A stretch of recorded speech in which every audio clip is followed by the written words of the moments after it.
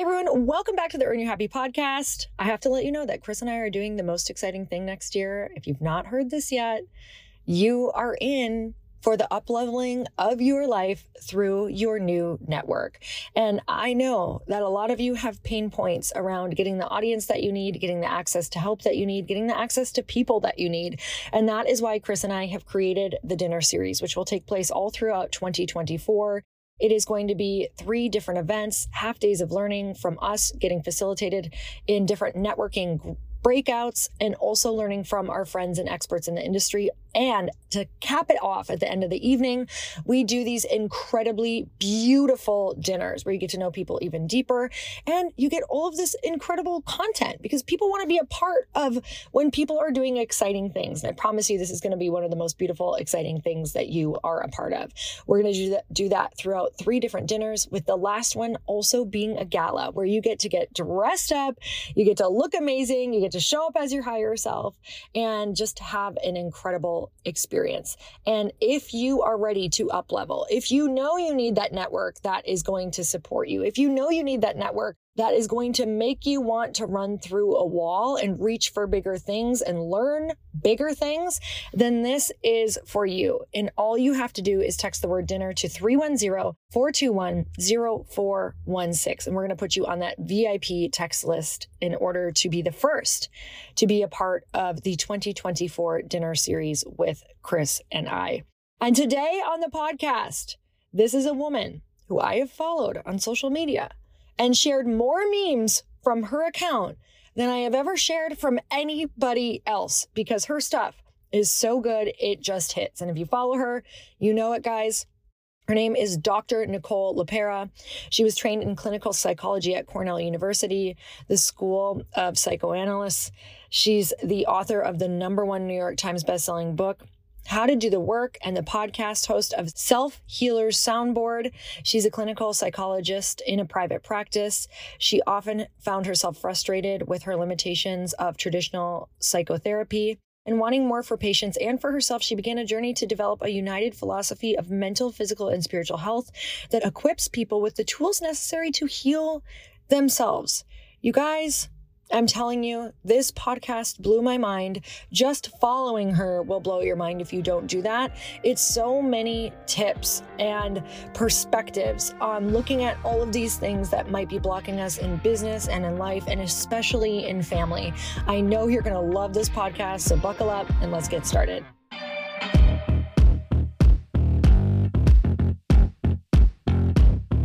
Nicole, I'm so excited to have you on the show. Thank you so much for coming on. I'm so honored to be here, Lori. Thank you for having me. What Nicole doesn't know is she's just my morning, afternoon, and nighttime therapist. That I'm just, Nicole, something that I love, and you are probably some of my most shared memes between some of my best friends or some of my siblings, because I'm like, look at this. We have some words for it. We have some actual ways to be able to express ourselves. So I just want to say thank you for that. And also, when did the whole social movement for you? Where did you find kind of how that was going to look for you? In terms of, I made the decision, put it this way, to create a social media presence. Geez, I think it was 2018 is when I created The Holistic Psychologist. Before that, of course, I did have a little Instagram page. It was private, locked down, as a good therapist should be, never speaking about ourselves as a human. And of course, sharing that, because so much of my presence online, Lori, really was my own exercise in being present and being a human who has struggles, who's healing, and who at that point really was creating transformation in my own life using these holistic tools. And coming from a system, no jokes aside, where we are largely taught, not to be an individual in the room, not to share our own individual journeys. For me, it was important, not only because that was my clinical training, I carried that similar habit where I watered down myself in every way, my wants, my needs. I wasn't even aware of them for the large majority of my life up until that point. So there really wasn't a me. So I created the account as, again, an exercise in healing. And I think even to speak to how you introed and sharing this among your friends, giving this language, as soon as I began to share my story, there was just such a universal resonance. People from all over the globe were kind of universally shaking their head at the struggles I was having or the awarenesses that I was having. And I think it was because these are universal things so many of us are struggling with, not having the language for. And as we gain it, we are looking to speak our story. We are looking to connect with other people in an authentic way. So good. So tell me about just right before you started it, because it wasn't a normal thing for us to see, therapists posting online. And I'm sure that maybe in your industry, it was kind of frowned upon, or what did that look like at first? Yeah, I was really concerned. Again, my own people pleasing habit. I carry my own personal, worry, desire to be liked by other people. And a lot of it was, informed by the clinical field, by those very direct messages where I wasn't sure how my colleagues would be reacting. So making that decision again for me was personally really resonating with, again, these concepts of healing, but also the desire to spread this message. I was acutely aware of how the large majority of professionals, at least here in the United States and the Western world, were working, because I came from that same system. And, I was becoming largely aware of how important these holistic tools were. And also at the same time, becoming very aware at how we're talking internationally when we're talking about our global collective. The large majority of people living outside of the States don't have access to this information, to these tools, to these helping professionals. So for me, my commitment to speaking this was stronger than that fear. But again, I would be lying if I said, oh, I thought they were all going to be on board. Surprisingly, a lot were. A lot of therapists, clinicians were coming to the same awareness. We're shifting their own practices to work holistically. We're being a person in the room, and we're really relieved to see someone doing it so publicly. And then I think many more people began to, express themselves through the, in the clinical field, that is, in using social media, that I think is just such an incredible tool. Oh my God. I'm so grateful that you're on there. And I'm also just highly aware of how not to use them to be passive aggressive. Like, God, I hope my mom sees this. I'm just kidding. Just kidding, Mom, kind of not. But I'm like, okay, let's just make sure that I'm looking at this from a place of more compassion, which is so powerful. But we'll actually get into that. I think that's a fun one. Okay. So like I told you before, this audience is a lot of entrepreneurs, big dreamers, maybe people who are into personal development, or people who are just first getting into personal development. So, you talk a lot about breaking cycles and patterns. And I feel like going into your dreams or a business or something that you have not seen growing up, something that's new for your family, maybe something that's totally new for you. I feel like there has just been on my journey so many patterns that I've had to break. Can you kind of speak to that in terms of just when you're breaking outside of your normal family dynamic? Yeah, I mean, we carry patterns in all areas, and the large majority of us operating on that autopilot. I'm imagining many listeners have probably heard of that concept. So many of those patterns we're not aware of. They become our identity, and nowhere is that, I think, more evident in our professional life and in our business life. And, so as someone, and I think this is an interesting, kind of flip side of this, especially talking to a lot of, dreamers of the world, a pattern I saw in myself that was very validated socially, externally, was actually overachieving, always, exhausting myself, burning myself into the ground by trying to check every box, achieve everything, have as many letters after my name as I can.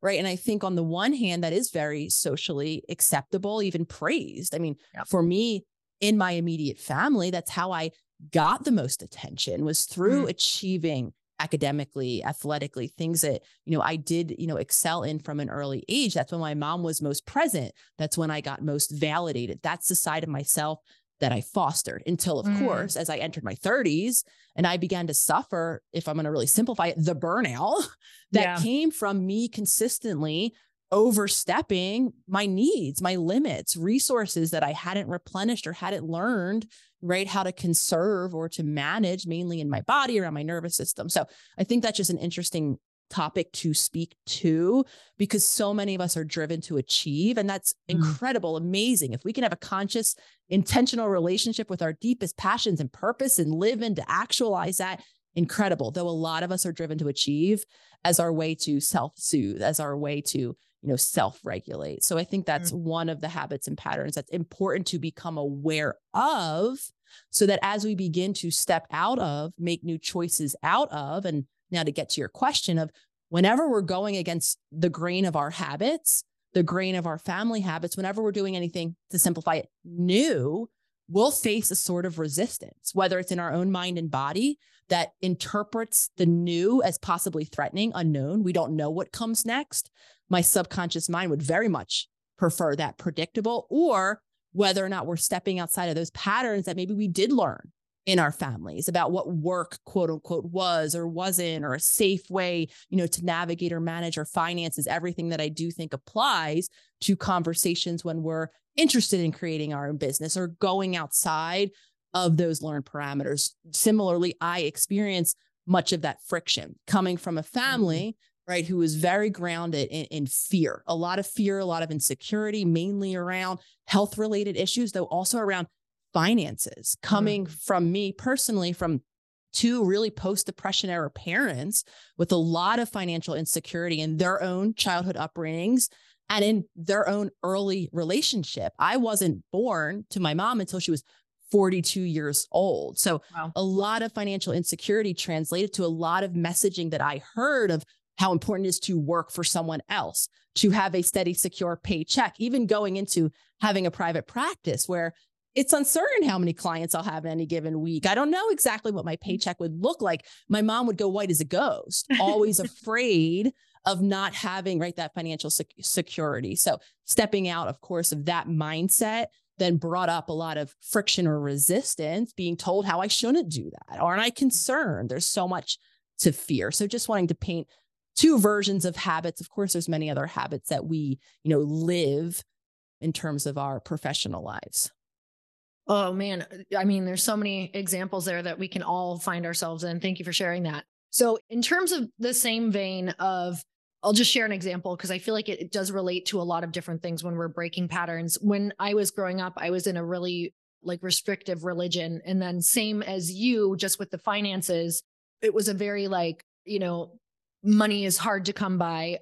Rich people are bad, also tied into the religion thing. So for me, when I was kind of breaking out in my early 20s, I didn't know another way to cope. And I also, so this is where my question is coming from. I didn't know another way to kind of find myself and go figure it out other than to pull away. For almost 2 years, I didn't talk to my family much at all because I would find that when I went back, I wasn't strong enough yet to not fall into it and start doubting myself and be like, is what I'm doing crazy? It's like I would sink right back into little Lori mode where I just was like, what am I thinking? So people ask me all the time, wow, how did you overcome all of these, different things from your family and your childhood? And I don't know what else to tell them other than sometimes you have to do that. What's a way though, that we can kind of be consciously doing that and protecting ourselves? Because I did it very unconscious. I was avoid, run, and I didn't know how to cope with what was going on. Yeah. And I want to honor and thank you, Lori, for sharing, that part of your journey. I think anytime we talk about stepping away, especially given the messaging, I know that in my culture, very heavily influenced Italian-American background, one of the mantras in my family was family is everything, period. Yes. The end, no questions, no comments, no kind of straying from that. And having made a similar decision to you to step away, I think it was just under 2 years for me as well. Also came at a time or post a time. And again, I don't want to ever kind of paint a picture that this was a moment in time where all of this came to my awareness, because it didn't. Right. It was gradual. It was over time. Though what I started to realize and observe in myself was how I didn't know myself. I mean, let alone, I just used words earlier, like purpose and passion. Yes. There was a time where I would have read those in a book, been very, good for you that you have that genetic chip. That missed me. They were not words I related to, right? And there was a time that not only did I know that deeper aspect, which I now believe is part of the authentic self of all of us. We have natural gifts. We have natural talents. We're all here for a reason, though. I was so disconnected from me, so stuck in a survival mode that I couldn't even really tell you how I wanted to spend my time.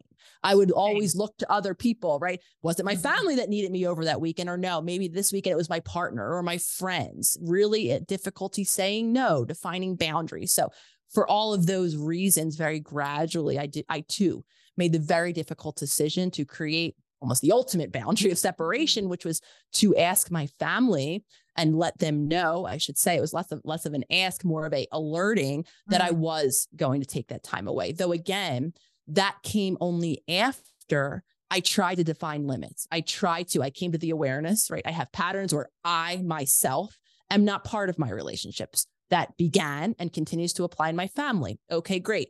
Let me try to carve out boundaries. Let me try to change how I'm operating within those dynamics. And similarly to you, it sounds, right, coming up for me, that was complicated by the fact too, that I was living in close physical proximity. I was in Philadelphia. They were right over the bridge in New Jersey. I mean, family dinners were a very real thing. Sunday, it was family dinner. And where am I? So for many different complicated reasons, I couldn't, like you. I wasn't strong enough. Every time I went back, my boundaries got blurred. I, cared for them over caring for myself. So I made that hard decision. Though ultimately, with awareness, with coming to the awareness of these patterns, and with not shaming ourselves, not shaming our caregivers, not even shaming the environments that we came from, because we're all doing the best we can with the tools that we learned in our own childhood experiences.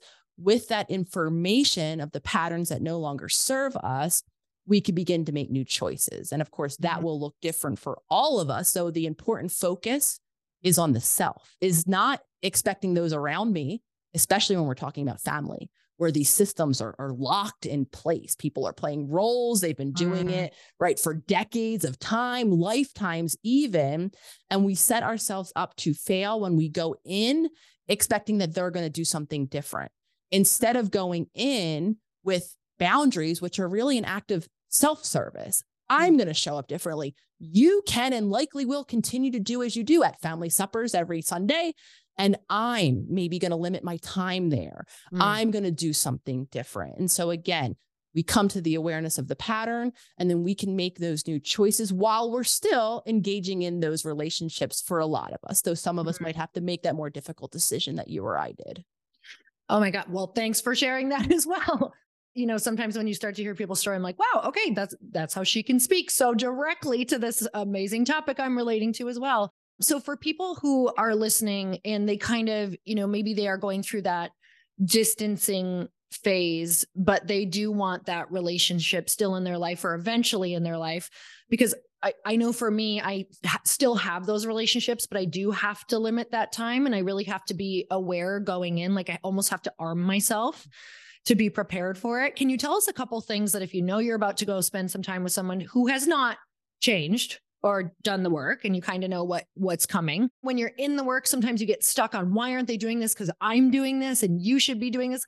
How can we perceive that whole thing and just go into it maybe in a less emotional way?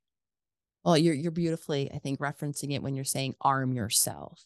So many of us wait for the acute moment, right, where we want to do something different, right? When mom's going to do the same thing she always does, and I now want to have a new response. We want the tool to throw in my back pocket and only whip it out at that moment in time. And in reality, right, to remain grounded when we're feeling stressed or activated, when a deep feeling is coming up, when mom's doing that same thing, right, in this moment in time, to remain responsive, we have to be in a responsive state of our nervous system. And the biggest shift I made in my own healing journey and in my practice was including the body, was shifting from that more traditional model of just thinking the right things or affirming. And all of that are incredible tools, affirmations, the mindset, all of that is incredibly important.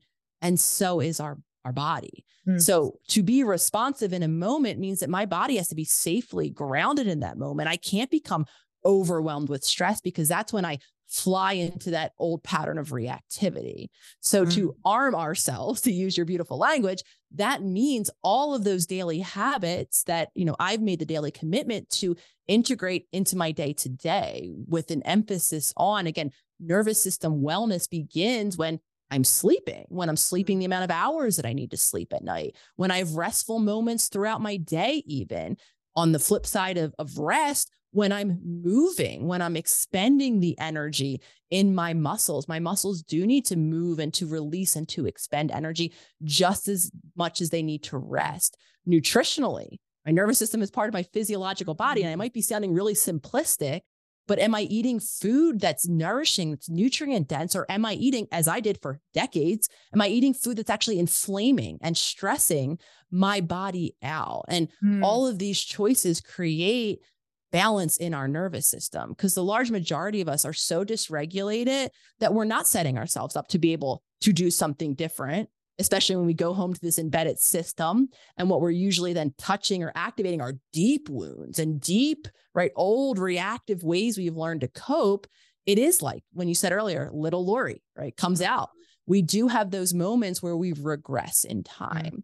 And this applies to every moment where we want to do something different. When they're wired into our patterns, when we're not giving our body the resources of sleep, of movement, of nutrients, when we're not learning how to breathe in a way that's calming and grounding, our bodies are never going to enter that state of conscious awareness and presence where we then get to choose what we do next. Oh my God. I love that about the food. We used to joke about it, like how Christmas is literally, our old Christmases were literally like a formula for fighting. Cause it was just like alcohol, bad food, stay in the same house for a week, don't exercise. I was like, would turn any sane person into a psychopath. Like, and we're all doing it together. Bad idea. So we started to kind of change that. And a lot of it started with the food and just like making boundaries around, how about we all take care of ourselves the first half of the day and not start drinking at 11? Like that's a great idea.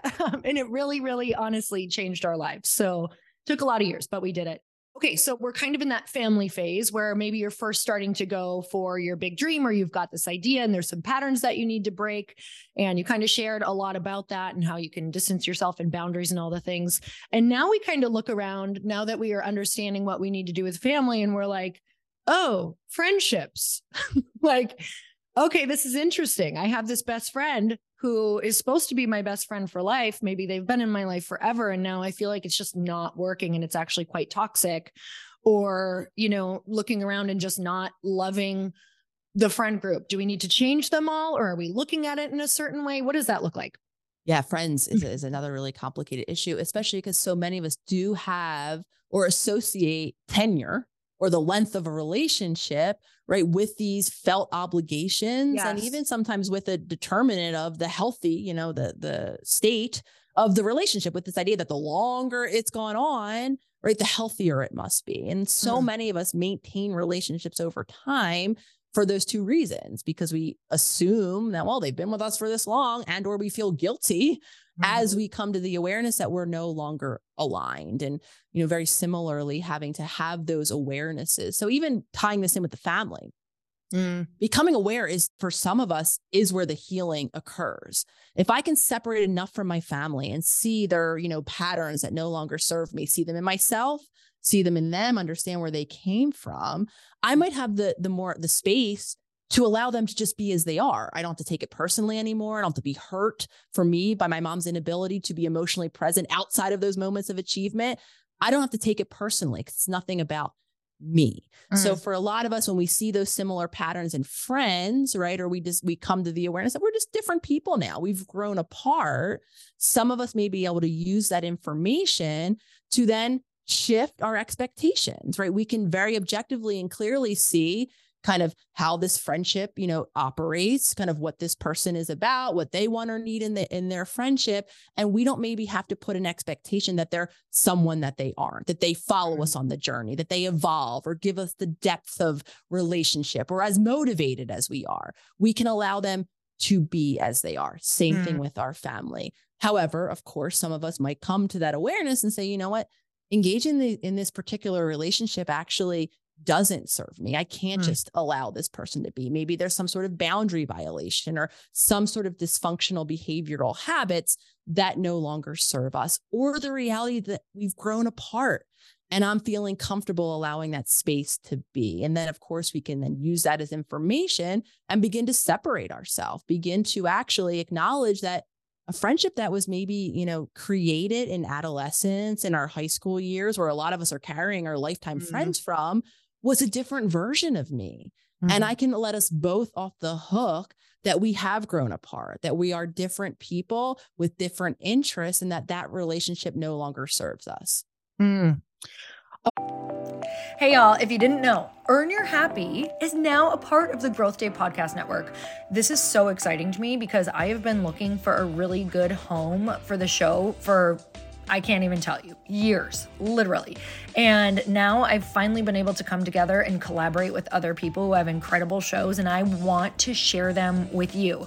One of the shows is Motivation with Brendon Burchard. And you guys, if you don't know about the beginning of my career, I literally started with Brendon Burchard's work. It's how I launched one of my very first online courses and membership sites, was because he gives so much advice that you can integrate and implement immediately. And that's what you're going to get on the show. Not just motivation, but you're going to learn exactly how to get your stuff out in the world. And not just that, but Brendon runs in the most incredible group of humans who are really doing the thing out in the world that you want to be doing.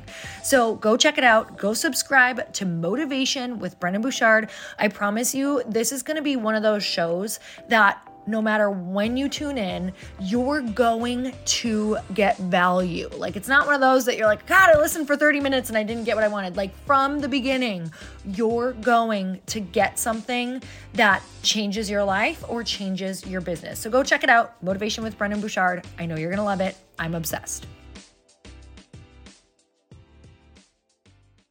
Okay, so have you ever, which I'm just going to put money down that it's probably a yes on this one. Have you ever gotten rocked to your core because your character has been talked about or judged by someone who was very close to you, or kind of like that 10-year relationship or whatever that looked like? This is a big conversation in a lot of my groups and in my friendships right now. How do you get through that without really, and maybe you do question yourself, but let's talk about that process of what that looks like, what that feels like. Sometimes that can really make us question what we're doing in the world.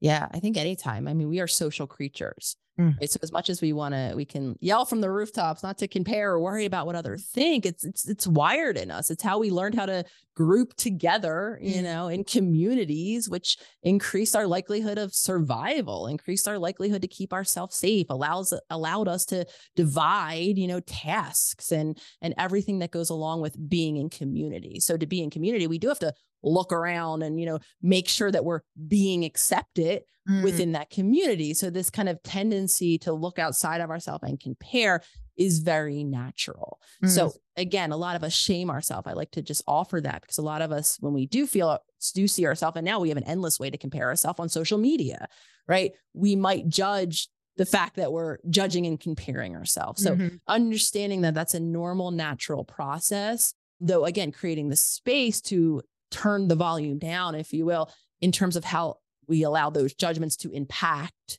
what it is that we do. So obviously we're getting a little more complicated in things.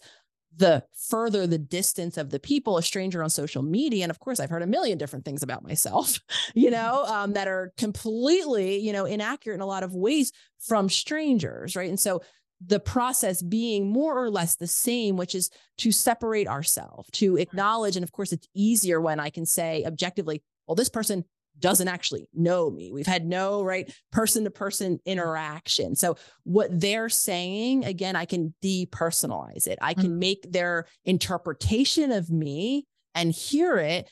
I can leave it as their interpretation of me. I don't have to accept it as about me or as indicating my value. Of course, now, the closer this person gets to intimate awareness of me, right, as an individual human, and to speak to your question, then people that we've had some version of relationship with, it gets harder to do that because it does on some level, right, feel that what we're hearing from them is accurate. It's objective. And it's not to say that it isn't.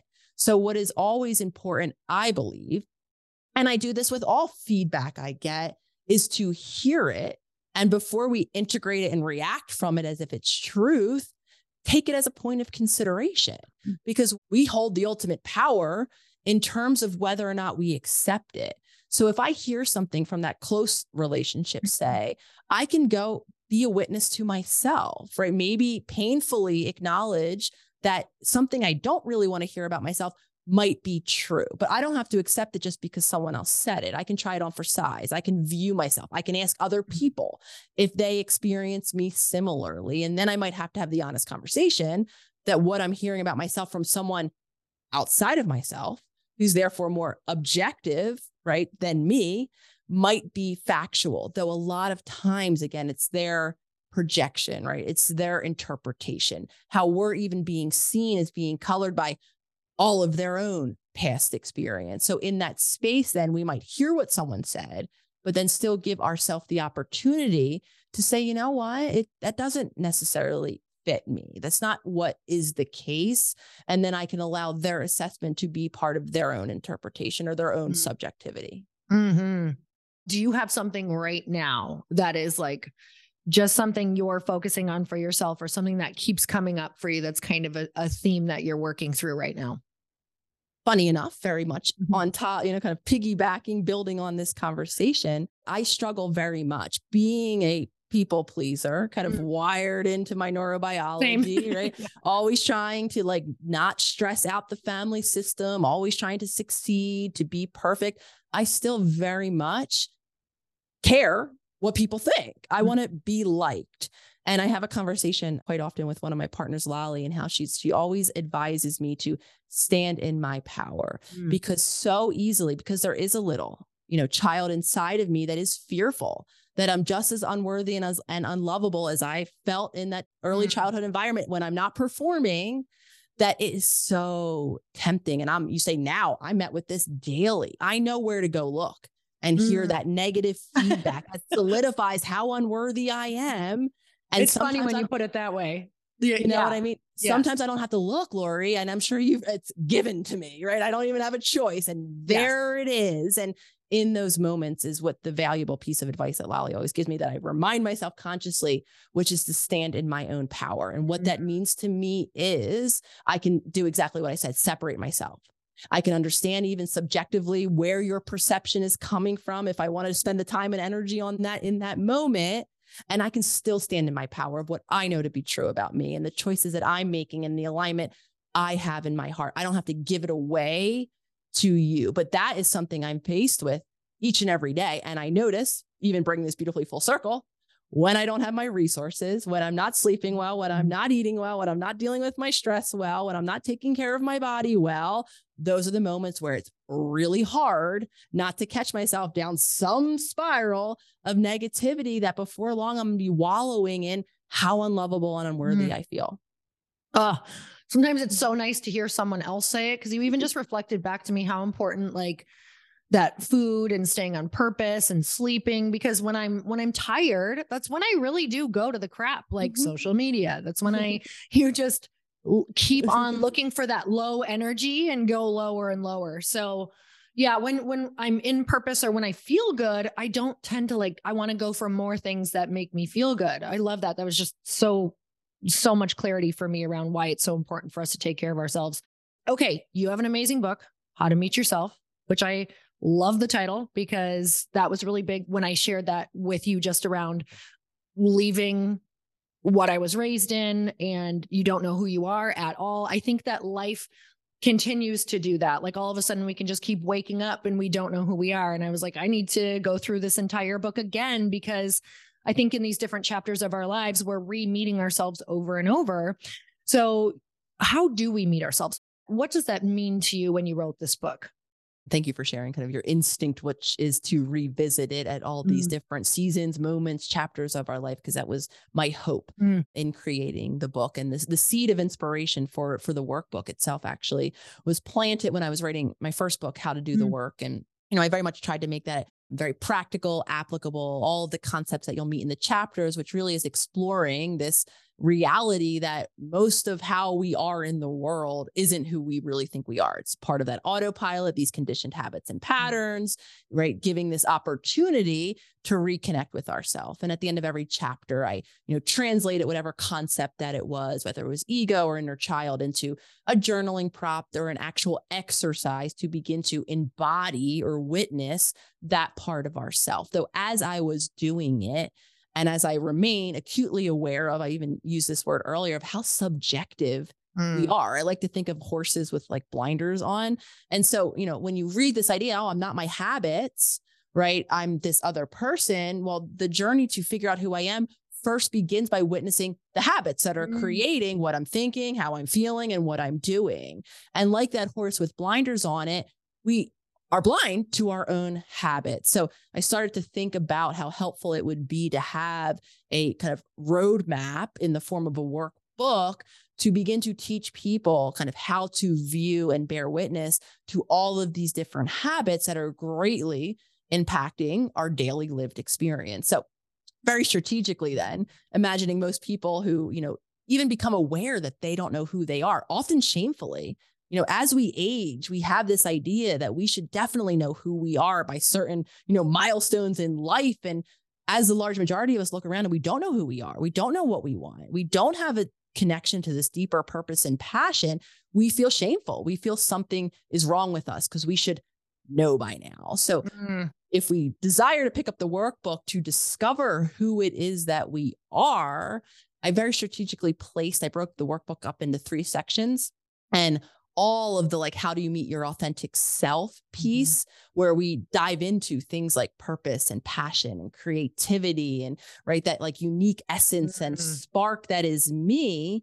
None of that becomes possible unless we've journeyed through section 1 and 2. And section 1 and 2 begins first with locating ourselves in a body, right? Understanding that our nervous system, and if we're dysregulated, just like that example we used earlier, we are a reaction of dysregulation. Our emotions have taken over us. That's not who we are, right? So until we have that grounded conscious base in a body, we can't peel back then that next layer, which is all of the conditioning in our mind, this inner child, these ego stories, everything that we've created and interpretations we've made in a childhood with a developmental immaturity, with a lacking of safety and security and resources, yet we continue to use those filters, coloring then our emotional experiences and our way of being. So until we begin that journey of reconnection, of peeling back the layers of mental now and emotional conditioning, we won't have the space, we won't have the safety to reconnect then with who we are. And what that again means to me is that unique essence. We each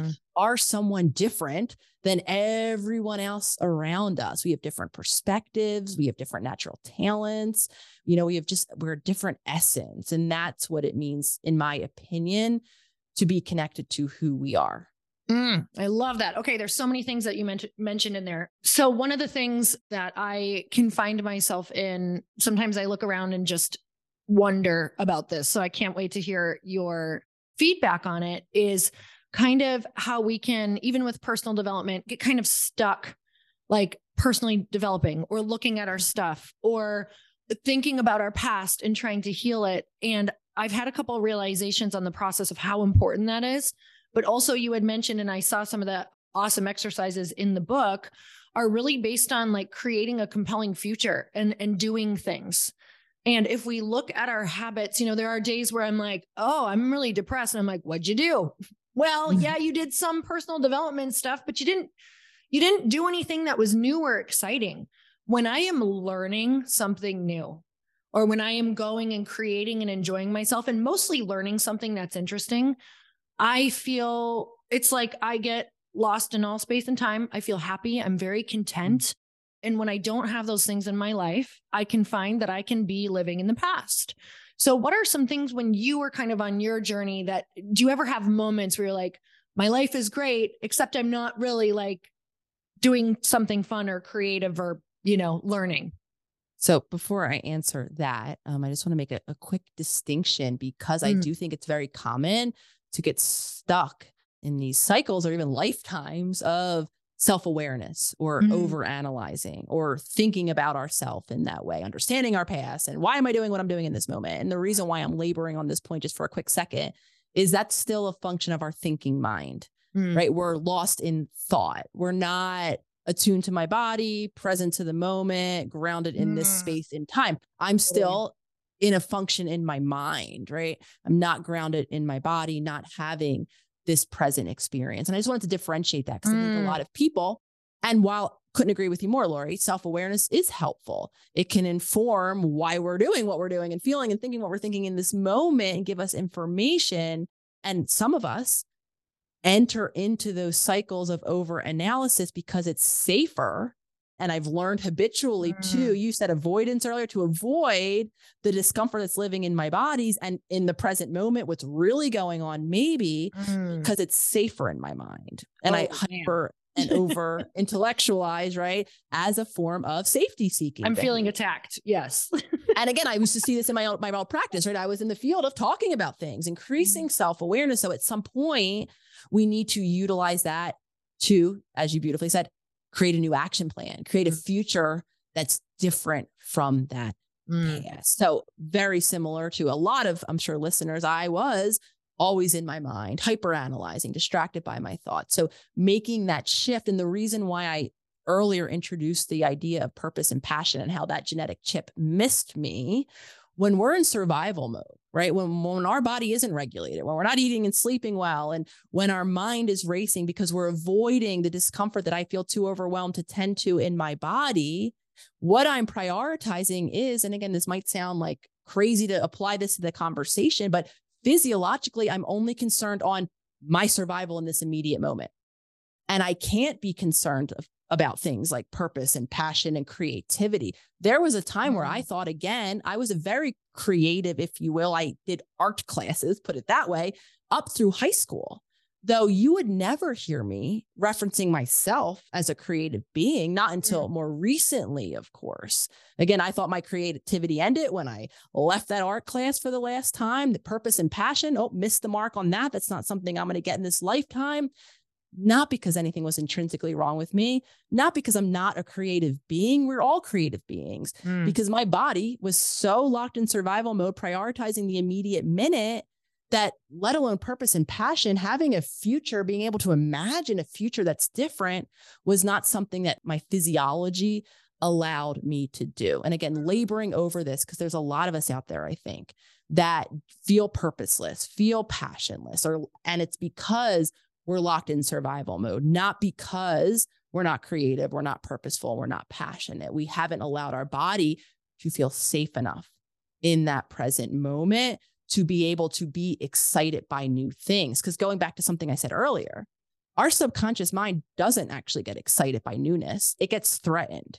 It, in that newness, right, fears the possible threat that could be at that corner that I've never turned. I prefer to revisit my past in a way because it's familiar. It's safely familiar. It's habitual. I know what comes next. Even if it's not a great outcome, even if it's a terrible outcome, it's predictable. So to be able to appreciate newness for a very long time, my partner, Lolly, that I referenced earlier, is lit up by new ideas, loves to learn new things. I couldn't have been more different. I love predictable. I don't want to come home and hear that it's not like the night's not going to proceed as I planned or imagined it. I want it to be predictable. And until, again, I learned safety, I learned how to tolerate all of the different emotions that could be present in that uncertainty, I didn't feel safe. I didn't feel excited by the new. That only became possible as I got more grounded in myself, as I learned more tools with how to navigate my emotions. Then I got more confident in opening the door to the newness that could come. Okay. So speaking of the new, we now have kind of talked about the family relationships, the relationships, kind of like outer comparison and criticism and these things. So now let's just say we're breaking through to success. This is really when a lot of people, this is a whole other level of how do I wrap my brain around making money, charging more, around, with self-worth being so tied up in everything. I'm sure that with your level of success, I know you worked really hard, but it looks like some of it may have come on fairly quickly for you potentially. And what were some of the things that come up for you? And what are some of the things that you see consistently over and over around success? And how do we learn to welcome that in? So even just tying this from my own personal experience back to that little performer overachiever who's very comfortable in certain areas being seen and mentioning, right, that the Instagram account even itself was such an action for me in embodying not just what I do, but who I am, right? There is a very deep part of me that doesn't feel worthy of these objective markers of success, of having, the opportunity to write books, of having the opportunity to have a successful business, of having the opportunity to be sitting across talking to someone like you on a podcast like this, right?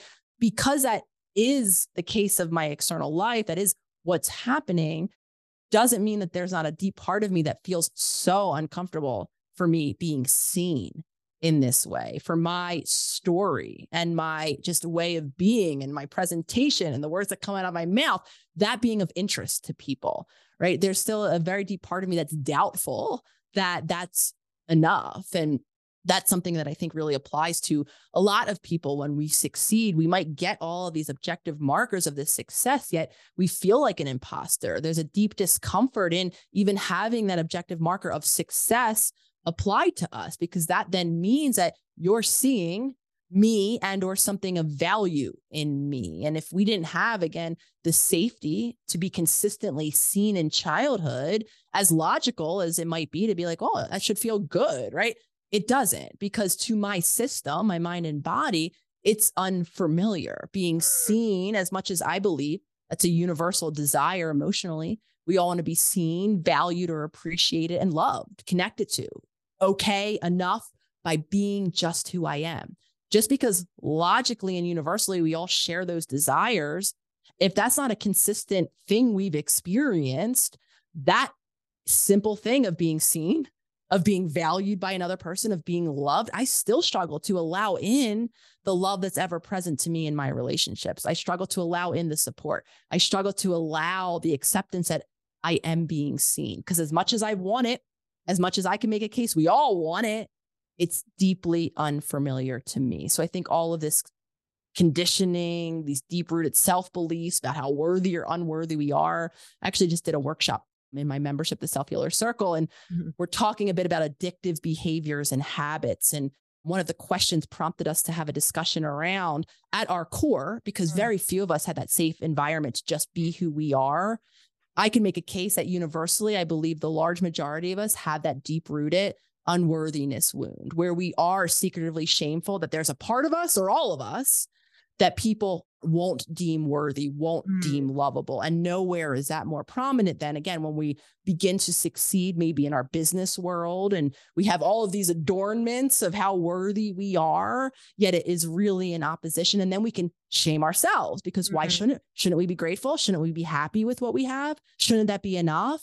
When in reality, there's a conflict inside of us that's fighting us to even allow ourselves to be in presence of the enoughness that that's indicating, if that makes sense. Okay. So you mentioned safety, and I feel like it kind of encompasses my whole journey that I've realized of when I have these areas where I don't, feel good, or I'm scared to take a leap into something. It's always because I'm feeling unsafe in a certain area. So maybe with business, if I'm afraid to go bigger, it's because I don't necessarily feel like I have my group of people who I can also be super vulnerable with, or I haven't looked at a certain fear yet and learned how to support it when that happens. What are some things that you do in your life to create safety? And I kind of want to talk specifically around when you're trying to go and achieve something that you want. Yeah, I love how you just kind of worded that, kind of awareness, of fear, being aware that we're having whatever feeling it is. Fear, not enoughness, anger, whatever's coming up as we're trying to succeed or achieve. When we can become aware or in presence with our emotion, in my opinion, we become that much more empowered, because then we can be that much more conscious, right, about what's happening beneath the surface. Because if we, as many of us do, we learn to distract, right, avoid, disconnect from, because that was the safest route for some time.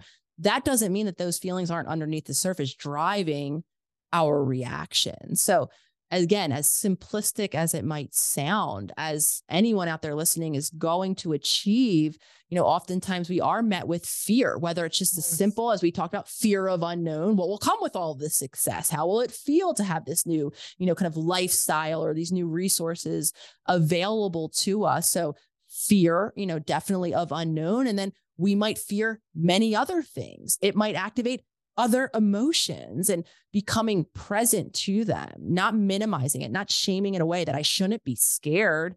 acknowledging the feelings that are very real and very present, again, in my opinion, allows us to shift into a more conscious, intentional relationship with them, where we can see them, witness that they're there, take the value of information, should it be there, and still remain in that responsive, intentional place, instead of allowing it to drive my reactivity, where maybe I throw my hands up and I stop pursuing my goal because that fear was beneath the surface. I shame myself because I shouldn't feel it. And before I know it, somewhere down the line, again, if I'm not eating, sleeping, and all these factors kind of storm together, now I'm quitting, or I'm self-sabotaging, or I'm allowing that fear to be my reactive point, instead of I'm scared. I don't have to shame myself, or I'm feeling whatever I'm feeling.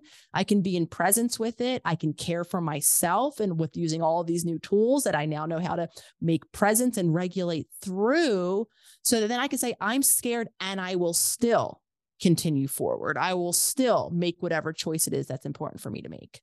Oh, there is, I mean, it's literally endless what I can chat with you about right now. But what I love about your book is truly for anybody who has anything they're butting up against, me right now, I'm in a major transition in business, and I'm like, okay, I need to do this again. I literally need to go through your book to see who I am in this season of life, how I can support myself more during this big dream as well.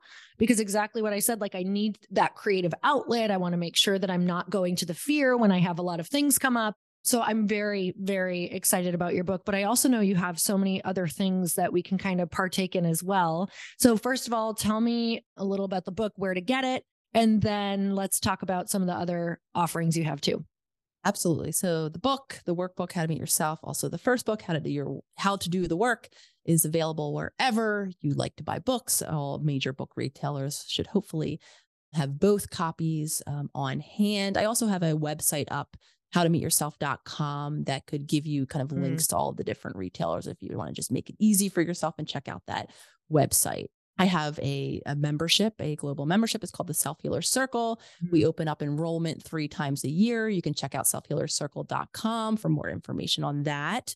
And then daily, one of my commitments, again, bringing this beautifully full circle, seeing the lack of resources, the importance for these conversations, for this community, and for these tools. I'm committed to, at this point now, on pretty much every social media platform, having a presence, usually under the handle The Holistic Psychologist. I think on Twitter, it's a Holistic Psych, and any version of that, you'll be able to find me, Dr. Nicole LePera, on all of the platforms to engage with these topics, this content, putting out free resources. And what I think most importantly, the incredible community of humans. I have never seen such an engaged community under every post, meme, whatever it is, on whatever platform it is, story, video on TikTok. There is such incredible conversation of so many open, vulnerable humans who are sharing their perspective, their journeys. And, for me, I think one of the things, and I think this happens too in the entrepreneurial world a lot, it's lonely until you find that group of people that you feel authentic and safe and supported by. I mean, that was one of the predominant things that I felt early in my journey, at least put it that way, which is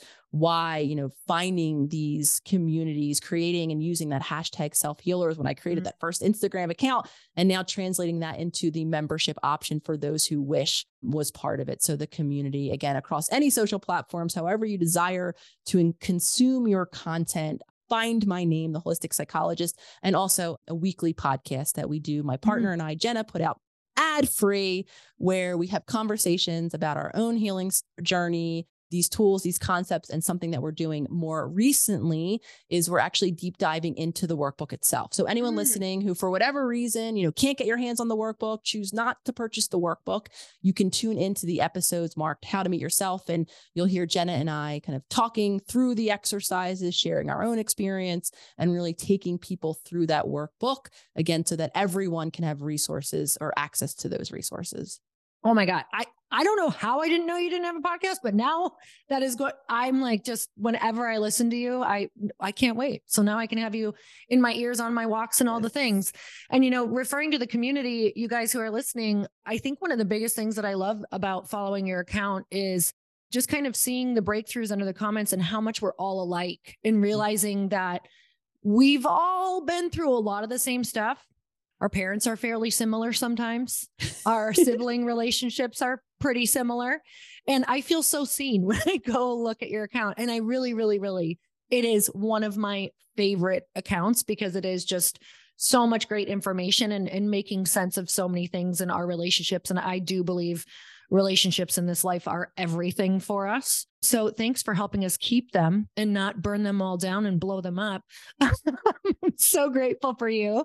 You guys go and get the book. I can't tell you that if you want your relationships to be strong, and also if you want to be a person in the world who's, doing the thing you want to do and doing the business that you want, it's so important to know these things about yourself and do it in a way that you actually enjoy it. And it's not coming from that place of pushing or hating yourself through it. We can actually have fun. And I love that you are sharing so many tools on this, Nicole. So thank you again for coming on. You guys go find her, go follow her.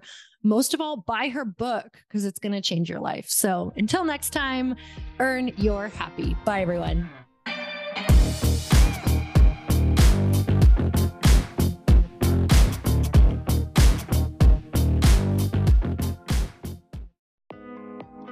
Hey, thanks for listening to the podcast. And I want to make sure that you have my phone number, and I'm not kidding. Did you know that I have a community text number? For real. My phone number is 310-496-8363. This goes directly to my phone. All you have to do is text the word daily to 310-496-8363. And I literally text you every single day, Monday through Friday. I actually just got done 30 seconds ago texting a bunch of people back. And I talk to you all of the time. You guys, people always ask me how I got my community text number and how it works. Well, all you have to do is you can just go to community.com and get your own. Community makes it easy to get a phone number that you can use to build your audience using text. People just text you at your number and they're added to your group. Then you can text them out audios, video links, anything you want. You guys, I text out happy birthday videos. I love to send podcast links, thoughts about life, book recommendations, different events that I'm doing in the local area. Texting gets me out of the noise of social media and directly into your hand. And now you can start texting your people too. Just go to community.com to get your phone number. They give you a 10-digit real phone number, not those weird short codes that look like spam, but it's more than a phone number. Your new number comes with an inbox for SMS and texting. This means you can actually manage your text list from your computer and an app on your phone. You can schedule text to send at certain times and to certain groups. You can even set up auto replies or let your assistant or customer service team answer your text messages via Community's awesome dashboard. Just go to community.com and ask for a free demo. They'll show you how it works and get you your number.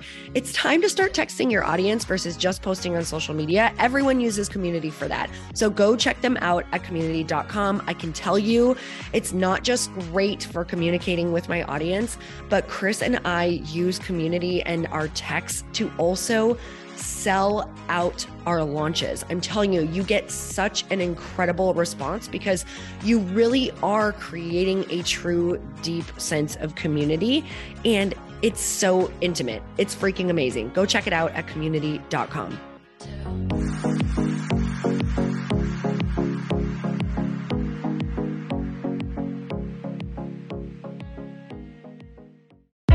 Hey, I know if you're listening to this podcast that you have big dreams and big goals. And one of the things that can really stop you is struggling with your marketing. Trust me, I have been there. Are you using 10 different systems just to build your online business? Then I want you to try Kajabi. Kajabi helps you build your web pages, set up funnels, and sell your courses, content, coaching, or communities. You've been hearing me talk a lot about funnels on this podcast and the importance of your email list. You can get a free trial at kajabi.com. That's Kajabi.com. I've talked about Kajabi before, but here's something that's super cool and new. They just rolled out an AI assistant for creating your online course curriculum. And this means you just type in a topic that you want to create on a course or webinar and bam, it just generates a sample outline for you. It takes a ton of the hard work away. Of course, you're going to customize it to be your own, but this really helps you get over the struggle of how in the world to start which is where most people stop. If you're like me, starting is always the hardest part, and that's what makes Kajabi so popular. They've made it easier for creators to build web pages, build courses, build coaching programs, build membership sites, build checkout pages, and build email funnels. So if you're struggling with any of those, you got to go check it out. Go to kajabi.com. Kajabi was really the first all-in-one system and is trusted by over 100,000 creators. I think that's good enough for me. Also has influencers and marketers who use this. And now their smart AI platform makes it easy to take what you know and turn it into an online course and business. Go start building with a free trial at kajabi.com. That's KAJABI.com.